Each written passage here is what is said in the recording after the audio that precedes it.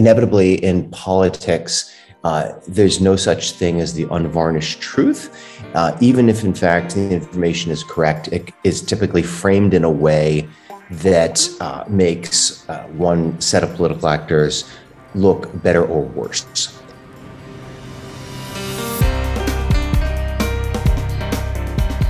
Hello and welcome to our inaugural podcast. My name is Nina. Hi, everyone. My name is Zach, and we are both members of Hastings Law Journal, Volume 73. And today we're taking a deeper look at an article from one of our latest publications titled Identifying and Countering Fake News.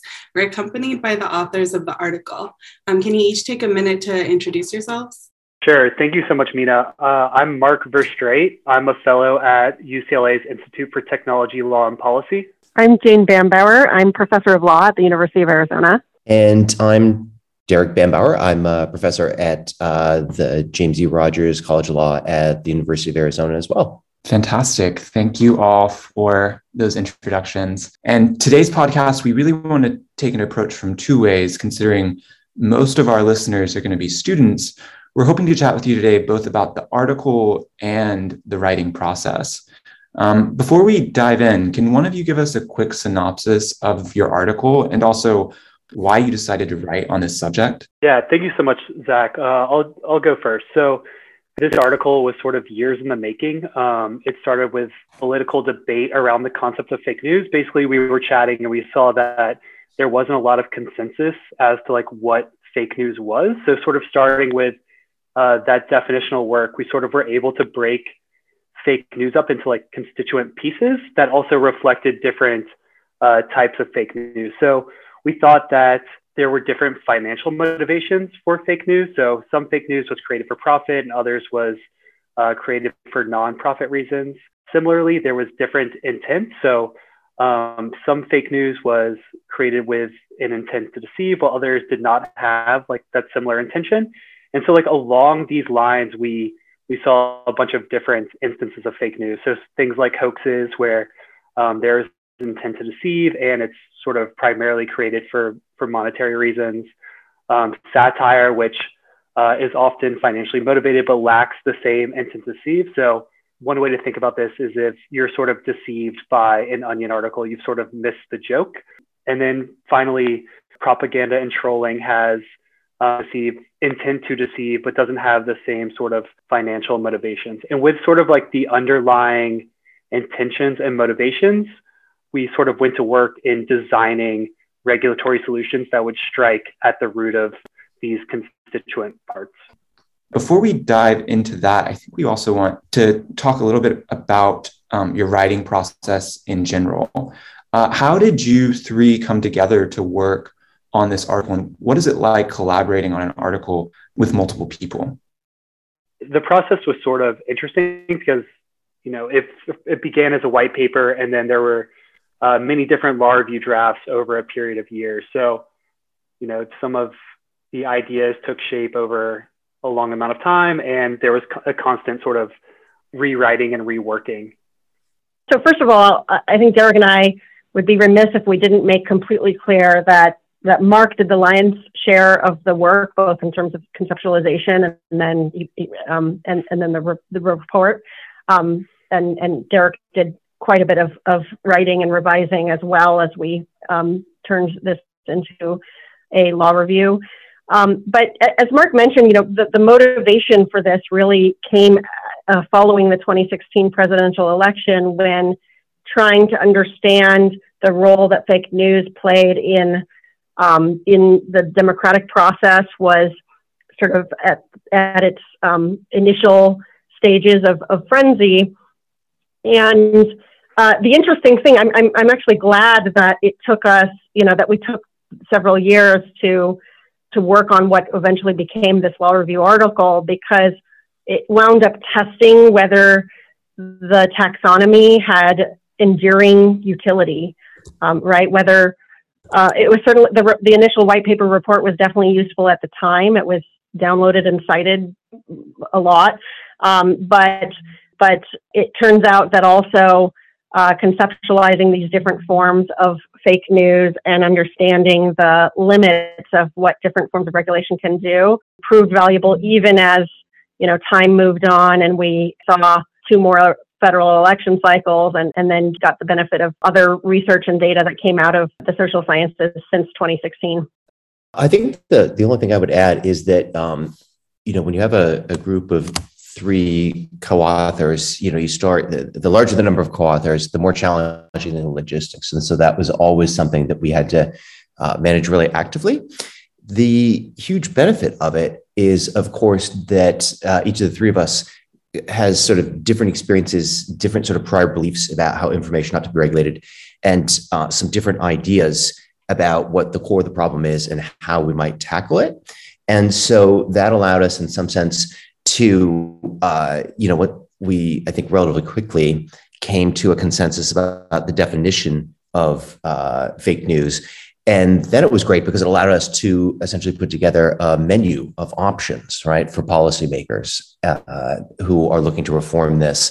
And so that's something that would have been much less rich if only one of us had been writing this paper.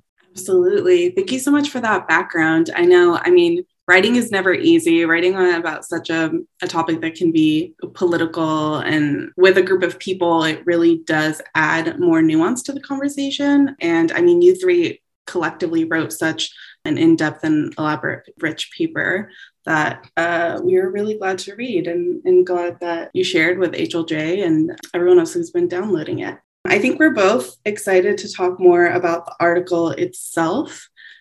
In your article, and as you mentioned earlier, Mark, you talk about hoax, propaganda, parody, and satire. So which of these is the most interesting to study?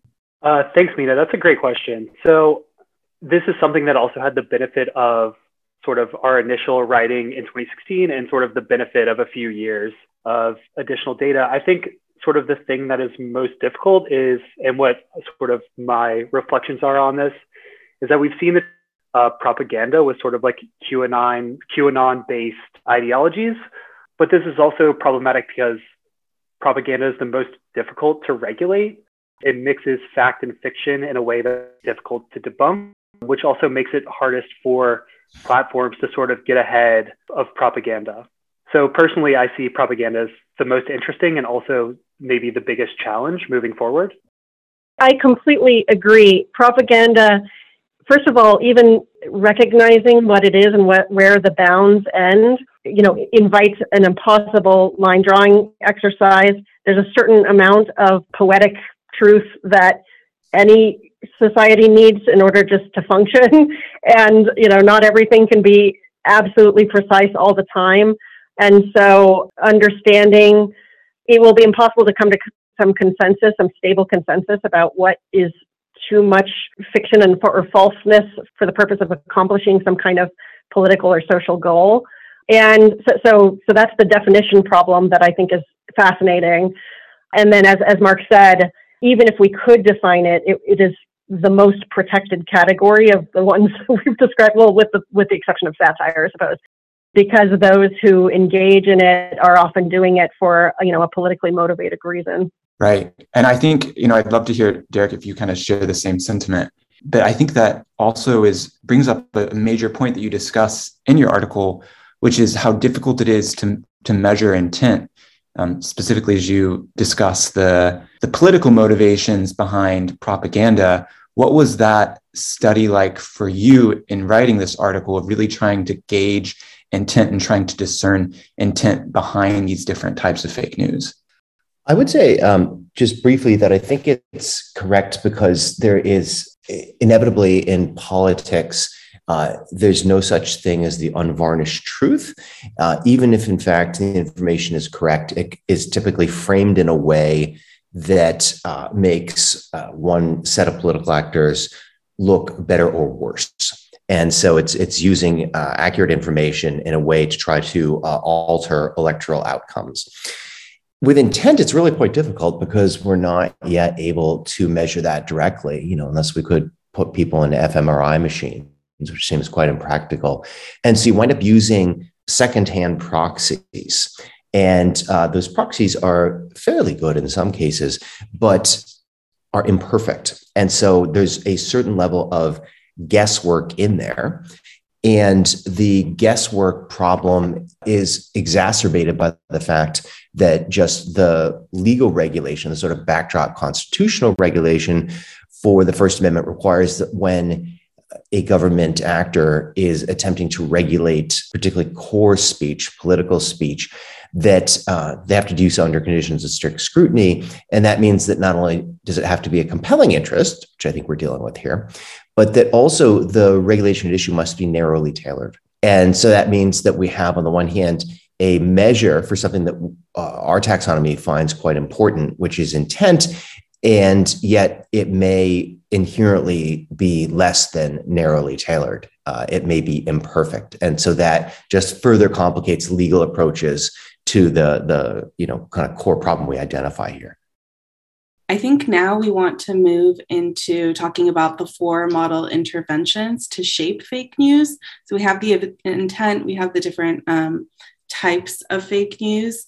And then in your article, you discuss law, market, code, and norm-based solutions. So we were thinking we would tackle each one separately and get to some specific questions that we had about the post solutions. So first, what are your major points as reforming Section 230 of the Communications Decency Act? And Section 230 insulates publishers and distributors from most civil liability for hosting third-party content. What are some suggestions you have for reforming the Act? One thing that I think is counterintuitive about this part of the solution is that Section 230 became something of a political football in the last 5 or 6 years. Prior to that, there were perhaps a dozen people in the country who sort of really knew what Section 230 was and did, or perhaps even were aware of its existence. And then it became politicized, and it became politicized for exactly the reason that it's intended to exist, which is that the original goal was to allow interactive computer services, which at the time that the provision was created were, CompuServe, Prodigy, AOL, the titans of the past, to either moderate content. So, for example, AOL for a while was trying to have only family-friendly content. They were the kind of PG rated service, or conversely, to do no moderation whatsoever, and not to hold the interactive computer services liable for the speech created by others in either circumstance. And what we want to do is actually moving in the opposite direction from most of the Section 230 reform proposals that are out there, most of which seek to weaken Section 230, and ours seek to strengthen Section 230 to provide more protection and thereby to place these intermediaries on more solid ground in terms of their capacity to moderate speech without fear that what will happen is that in so doing, they will lose the immunity or the safe harbor that 230 creates, and to make themselves liable. It's funny you mentioned that, Derek, about the kind of political football game that Section 230 became, because being completely honest, I'm one of the spectators of that political kind of drama. And before reading the article, I knew Section 230. I knew it from the sound bites, especially from the most recent election cycle. But reading this approach and reading this different approach at reforming Section 230 is really interesting. What do you think is the likelihood, especially because it's so politicized, what do you think is the likelihood of moving the ball in that direction for reform, as you suggest? To be honest, I think that the likelihood of any change to Section 230 is really low, and this too is counterintuitive because Section 230 is a little bit like the weather. Everybody hates it. Nobody does anything about it. There is kind of a widespread consensus across the political spectrum that Section 230 as it presently stands is undesirable. I think that the three of us mostly do not concur with that. But the reason that we haven't seen any of the many Section 230 reforms moved into law yet is that there's just much, much less agreement on the substance, right? So if we just took the sort of two major American political parties, they have very different views of what the problem is, and hence their proposed solutions look very different. And the people across the proverbial aisle are unlikely to agree. Right. Well, and so I guess with that, and also coupled with some of the constitutional challenges that you mentioned, that makes law as a means of countering fake news one of the more difficult approaches for countering. Would you agree? I think that's right. And I think it's not, of course, accident. It's deliberate political choice in terms of the way the First Amendment is structured. And it's also very slight historical accident in that what we have currently is, under Chief Justice Roberts, a court that has been almost uniformly quite protective of free speech protections. And this is something that certainly Jane can elaborate much further on. But if you look at a case like United States versus Alvarez, it turns out that we protect politicians who lie, who state things that are just empirically untrue as a means of attempting to get elected to office.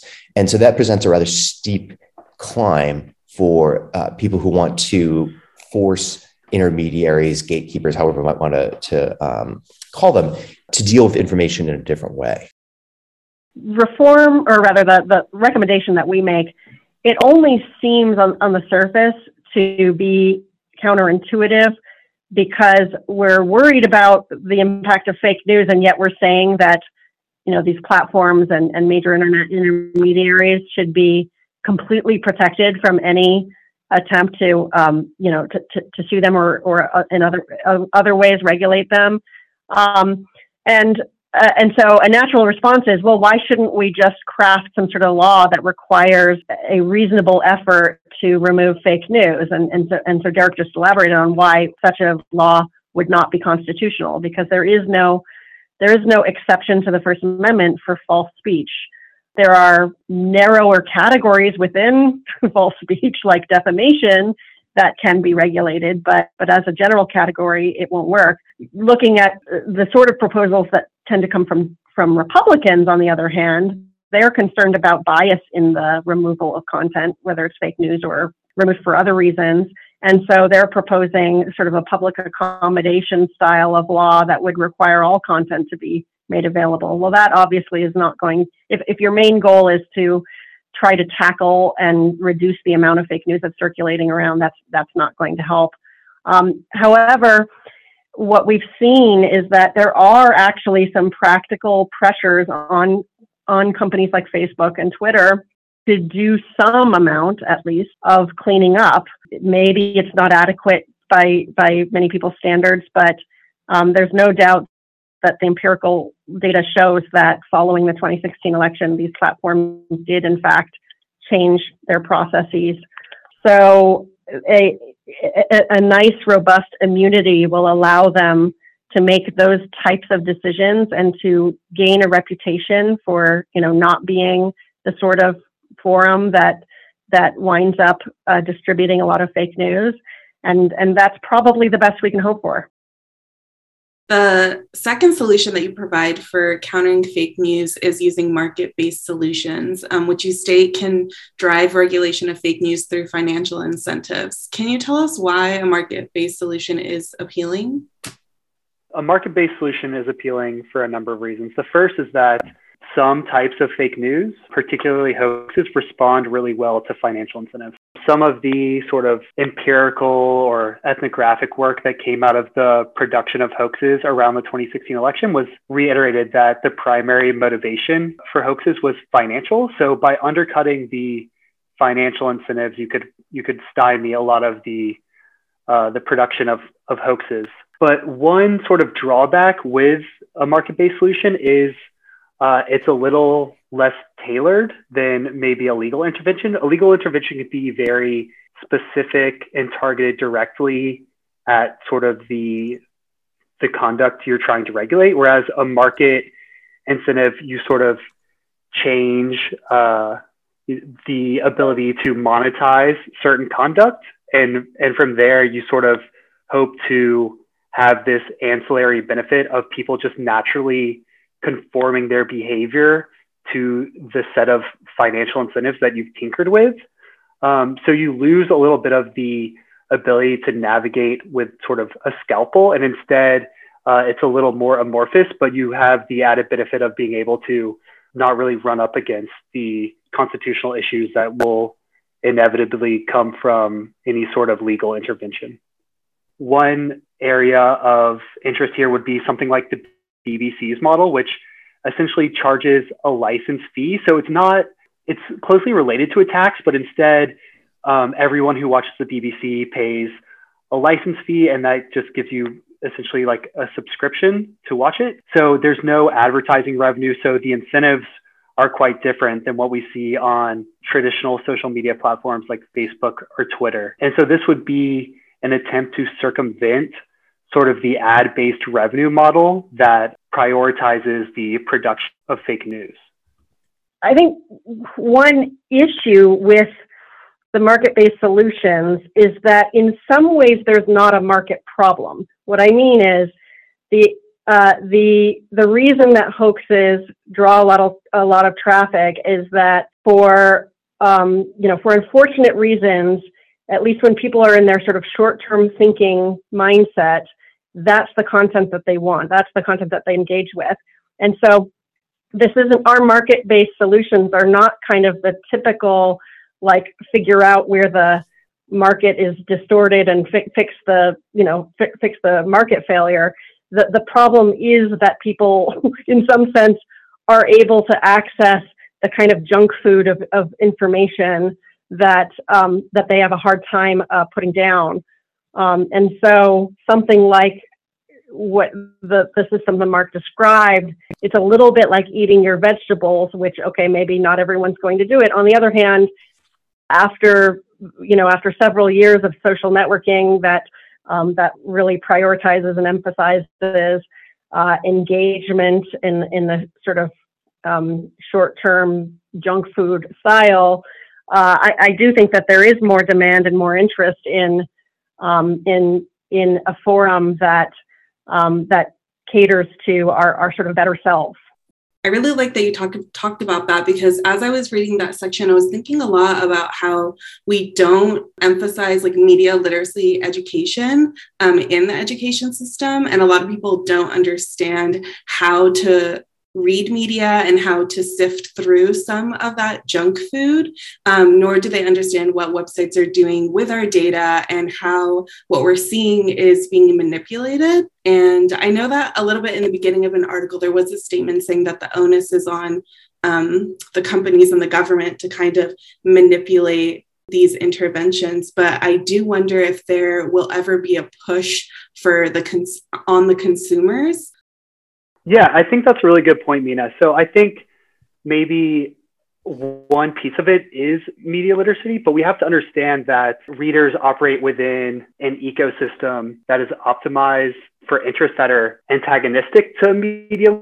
So, think of something like Facebook. So someone who might be very media literate, if they're only experiencing headlines sort of arrayed in something very fast-paced like a news feed, may not have the same amount of time and resources to perform sort of a more rigorous analysis. So, even though they may be media literate, just the way the platforms are designed and optimized sort of undercuts a lot of the media literacy tools that people may have. So media literacy will always be something beneficial, but it's sort of difficult when you're pushing against a platform that's engaged to sort of undercut media literacy at its core. Yeah, and I think that's actually the perfect transition into the third solution that you discuss, which is if you can't change media literacy, maybe we can adjust the architecture, or in the internet context, the code, which is the third solution that you describe as having considerable promise for managing fake news. Can you tell us a little bit more about why you think that solution, you started to speak on it here, but how you think that solution would be successful as compared to some of the others? Yeah, I just wanted to say that the great difficulties with the platforms is that any solution that one proposes has to scale to an extraordinary level. We're dealing with just a flood of information that's frankly unmanageable by humans. And so that means that regardless of whether we adopt a market-based or law-based solution, for example, code-based techniques are going to be critical at the implementation point to do this. And so one of the things too is that we can leverage advances in things like machine learning and neural networks that can help begin to detect in ways that older technologies could not some of these issues of, sort of what is political discussion from a particular viewpoint versus what is misinformation. And so what we've seen is platforms experimenting with a relatively wide variety of programming techniques or mechanisms that allow them either to detect misinformation ahead of time or allow users to flag it after the fact. And the hope is that in so doing, kind of tying this back to the user education point, it's possible that even highly literate and thoughtful users may nonetheless be attracted to somewhat less accurate information that nonetheless espouses their political priors. And to the degree that the platforms can use techniques to either remove that information or to make it less visible or less salient, that deals with either the sort of kind of conscious human tendency to seek out confirmatory information, or the unconscious one to order the facts or to process the facts as they come to us in a way that supports our own existing beliefs. I think we're quite far away from code-based solutions being sort of a panacea. So I think this operates for several reasons. The first is sort of the definitional problem of fake news, and particularly propaganda. It mixes fact and fiction. And for that reason, it's very difficult to develop a code-based system that can properly identify propaganda and remove it. It's much more difficult than other sort of code-based challenges that have been implemented on social media platforms. So say something like Facebook's nudity ban is much more easier to code for. Twitter's ban on hate speech is also easier to code for. For the most part, you can have sort of a set of keywords that are indexed, and then a code-based system can reference those in filtering content. Determining propaganda is still a largely sort of human endeavor rather than a code-based one at this point. And just with the sheer amount of information on these platforms, it's very difficult for humans to have the chance to screen all of it. Do you think that there will be a resistance from some of these companies to make these code-based changes strictly because of some of these issues with how difficult it is and how politicized and how controversial some of these approaches can be?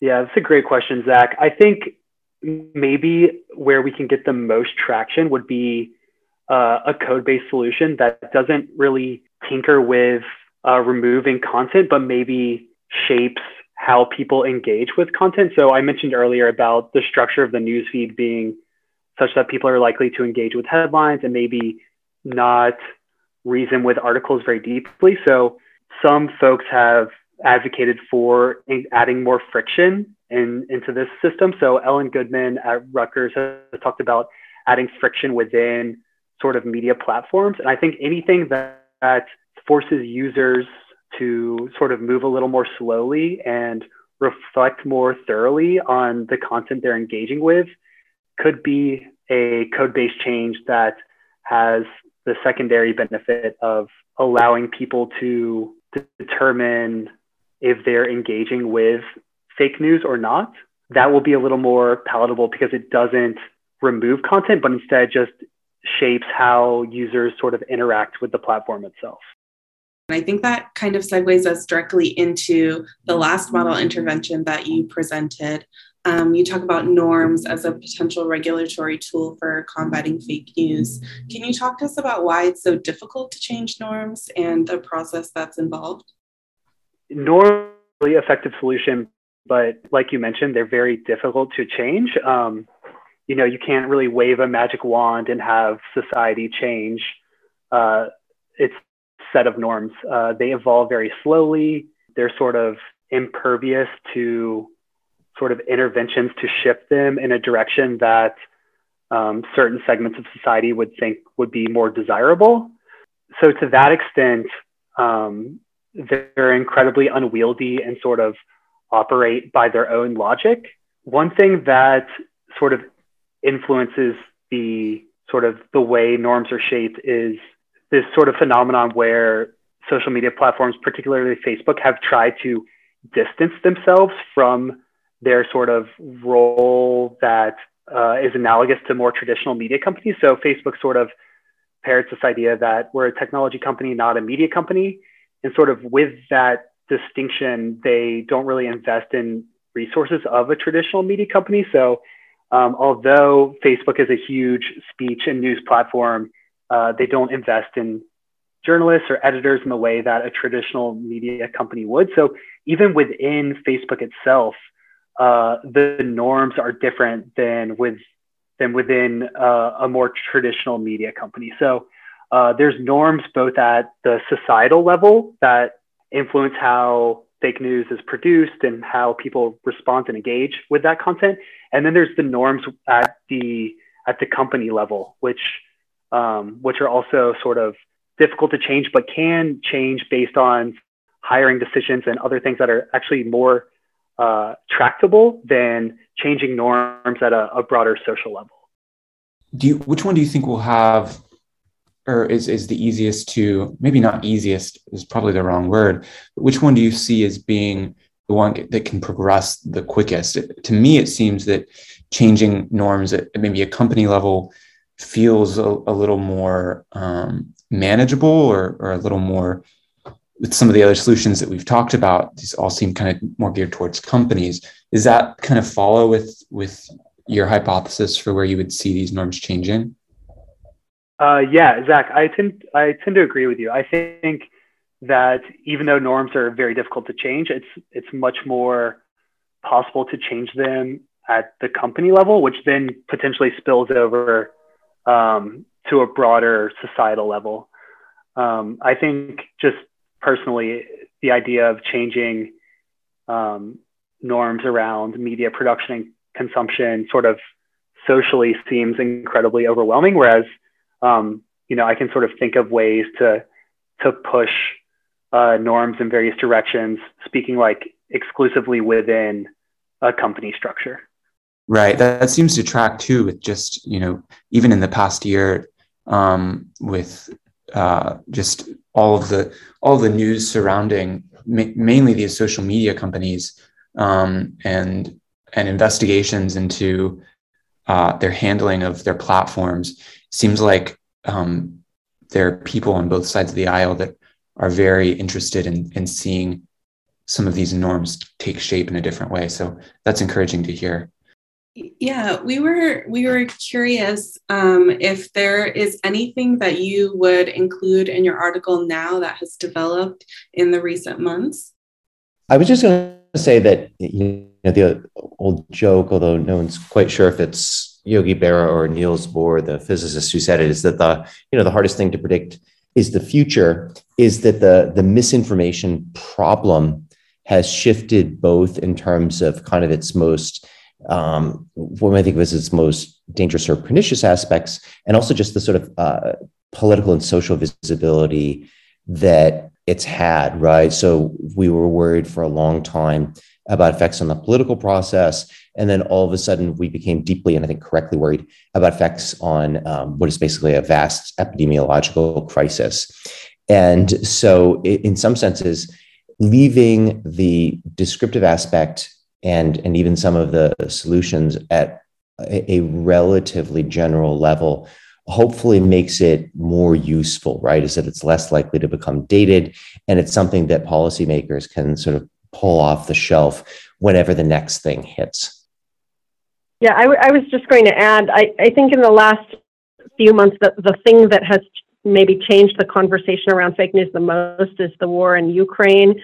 I guess there are a couple phenomena that surprised me, at least. One is that on mainstream media, like for the first time in years, if you look at, Fox News coverage and compare it to CNN's coverage, it's not identical, but is not as far apart as we've seen coverage of domestic issues be for the last few years, and so that suggests that we aren't at the point where facts completely don't matter, or that it's not that one side of the aisle will automatically take a position that goes against the other side automatically forever.